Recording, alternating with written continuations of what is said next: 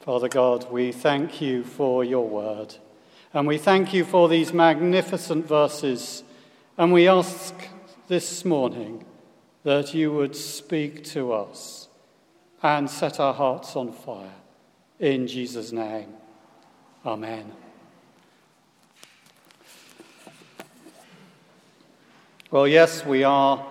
For the last few weeks, we've been looking at Romans chapter 8, and if it's a magnificent chapter, if Romans are the Himalayas of the Pauline letters, chapter 8 is the Everest of Romans.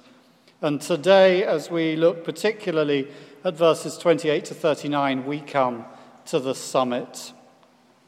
These are verses which speak first of all of the inevitability of troubles. Verse 28, and we know that for those who love God, all things work together for good. Those all things are listed later in verses 35 to 37, where Paul writes, who shall separate us from the love of God? Shall tribulation or distress or persecution or famine or nakedness or danger or sword? As it is written, for your sake we are being killed all the day long. We're regarded as sheep to be slaughtered. No, in all these things we are more than conquerors. These are the sufferings that come from living in a fallen world.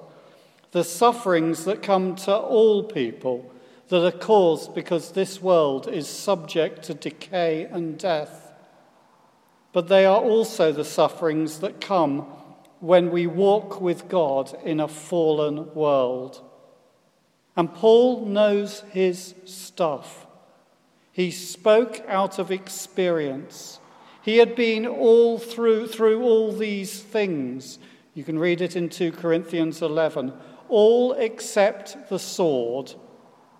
But that was to be added to his CV as well. Several years later, he was beheaded by the sword. If you live for God, with God, in a world that is opposed to God, in rebellion with God, then it is, as I said last week, like driving the right way up the motorway when everyone else is driving the wrong way. There will be smashes, and you will get hurt. And please don't think that as a Christian, life will go a little bit better for you than if you were not a Christian. Please don't think that tragic accidents won't happen. I'm sure that there was more than one Christian on that Malaysian flight who had prayed for a safe journey. Prayer is not an extra pill that we can take that will take away the suffering. Prayer is, as verses 26 to 27 show, the calling from heart to heart, from our heart to the heart of God by the Spirit. Yes, we do see some wonderful answers to prayer. William Temple, former Archbishop, said, when I pray, coincidences happen. But there are many times when in the mystery of God, what we pray for does not happen. But that's not a reason for despair or for abandoning our faith, because these verses go on to speak of, secondly, the inevitability of the triumph of God. That's verses 28 to 30. Note the emphasis here in these verses on God. It is God who works all things for good. We really do need to resist shallow interpretations of this. It is not saying, as some Christians say, something I wanted didn't happen, but it was okay because what I got was better. It's the stories that we hear about the person who said, I couldn't have children, but God worked it for good. I had IVF, and now I have the most wonderful twins. Or I was deeply in love, but they married somebody else. I was heartbroken, but it was all for good because I met someone else who was just right for me. Or I was made redundant from work, but it worked out for good because I got this fantastic new job.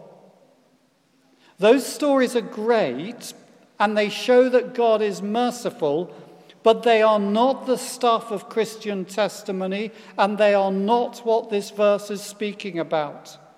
We need to remember that for every person who couldn't have a child, but who did miraculously have a child, there are many more who never had a child. And there are many who did miss out on that love and never did meet anyone else. And there are many who were made redundant and who didn't get another job. But these verses are not talking about stories like that. When this verse says that God works for good, it is not saying that God wants to give us better circumstances in life. It is saying something much more radical. It is saying that God wants to give us not better circumstances in life, but a new life. And as a result of this new life, whatever circumstances come our way here and now, whether it's glory or a cross, we can face them with joy and peace, patience and hope.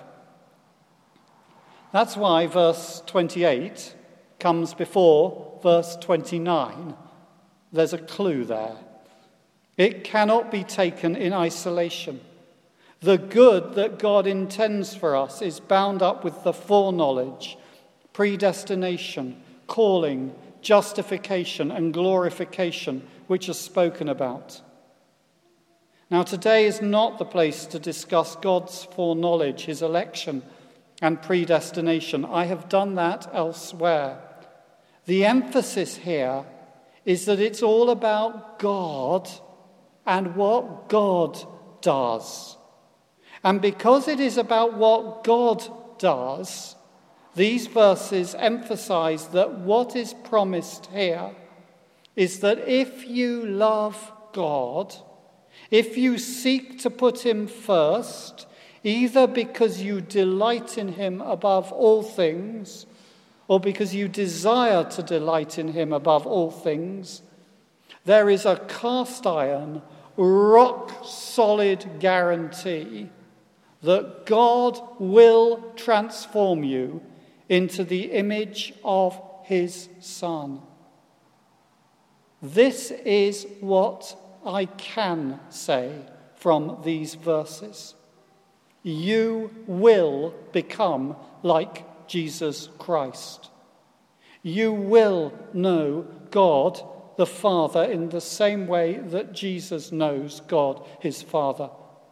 You will be filled with his love, compassion, wisdom, courage, radiance, and glory.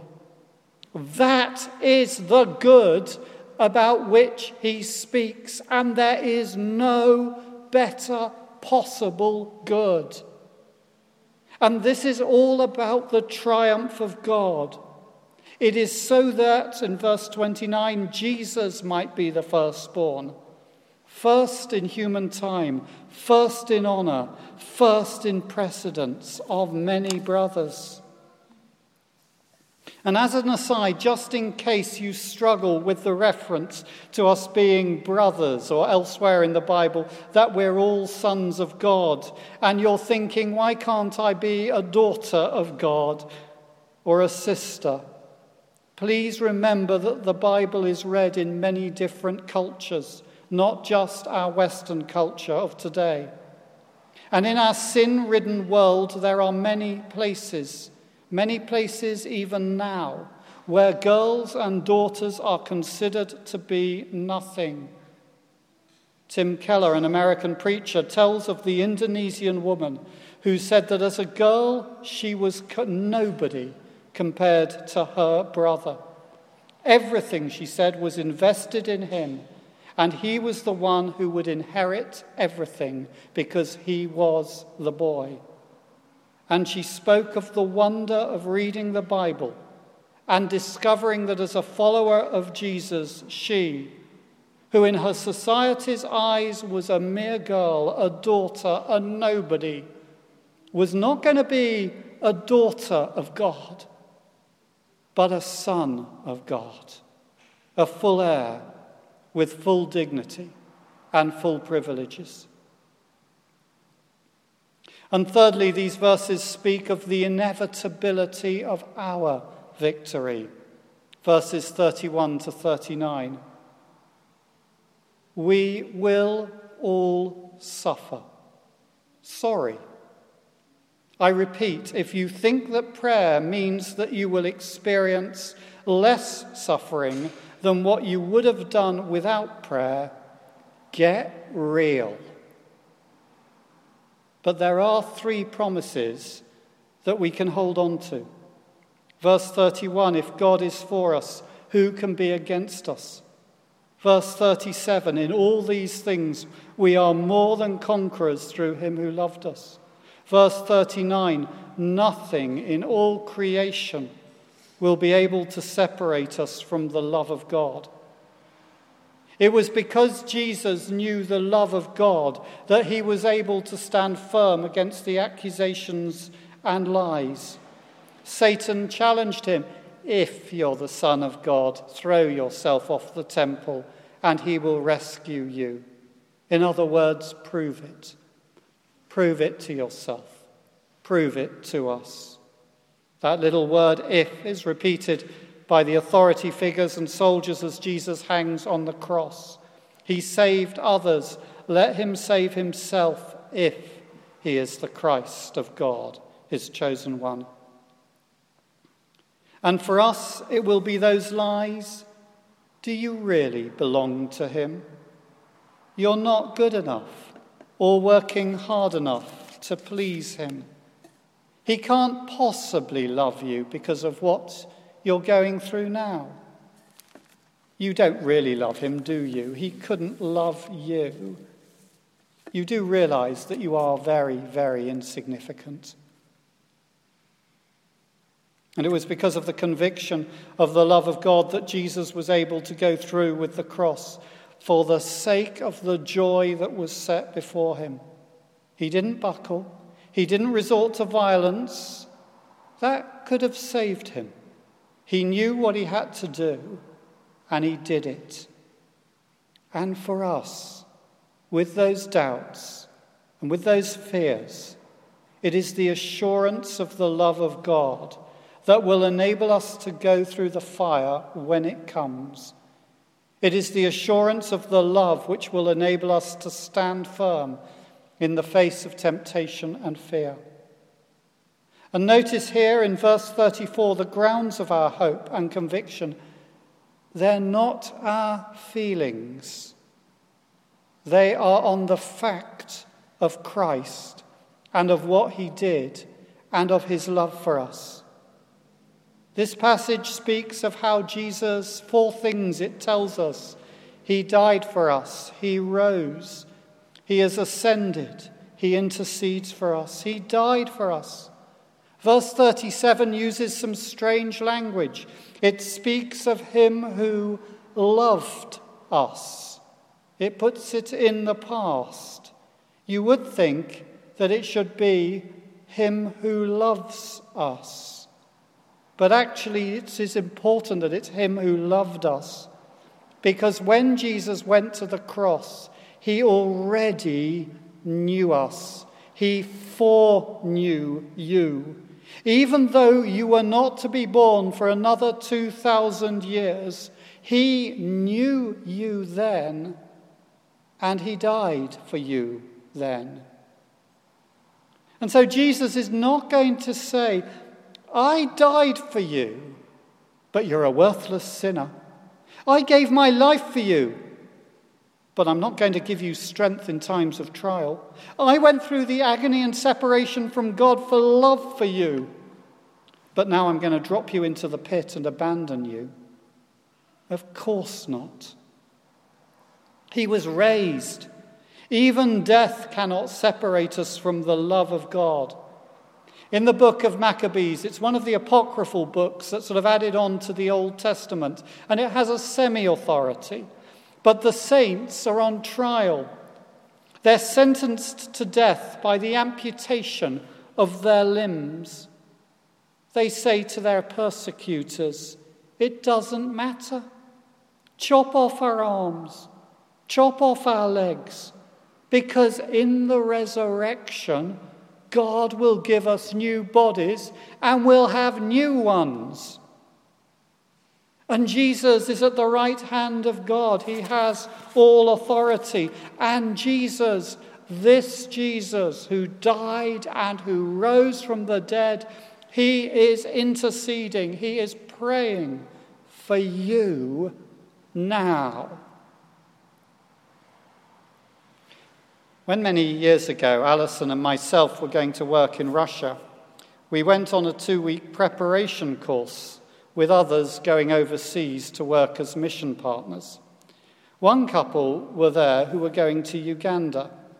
They had a 2-year-old child, Thomas. Sarah, the mother, spoke of how she had heard news that an 18-year-old son of someone working in Uganda for the same organization they were going to work for had been shot and killed. She spoke of how fear gripped her for her child. She'd asked for prayer. People prayed that the family would be protected, that no harm would come to Thomas. But she had no peace, and the fear remained. And then she came across these verses that we've looked at today, and they spoke to her in only the way that the Word of God can speak. They spoke deep within her, and she discovered a tremendous peace. It was not that God guaranteed her that nothing bad would happen to Thomas. Rather, it was the affirmation that even if the worst happened, it would not separate her, and it would not separate her child from the eternal love of God. I know that some of you are walking through great troubles. Some of you are paralyzed by fear. Some of you are struggling with a relationship that has broken down, that is breaking down. Maybe a child that is lost, or a hope that is constantly frustrated. Some of you are living with deep anxiety and constant pain. Some of you have had your heart broken and you see no hope for the future. For some here today, life does seem unbearable. Please be reassured. The fact that you are going through it does not mean that God has abandoned you. We are told that troubles will come. Secondly, God's purposes and victory are inevitable. I cannot say that you will not experience dreadful suffering. I cannot say that. But I can say this: you are predestined. You are predestined. You are predestined to be transformed into the image of Jesus Christ. One day, you will be like the risen Lord Jesus. And so thirdly, we are more than conquerors through him who loved us. Through him, through his death, through his resurrection, through his exaltation, through his prayers, through him, we are on the winning side.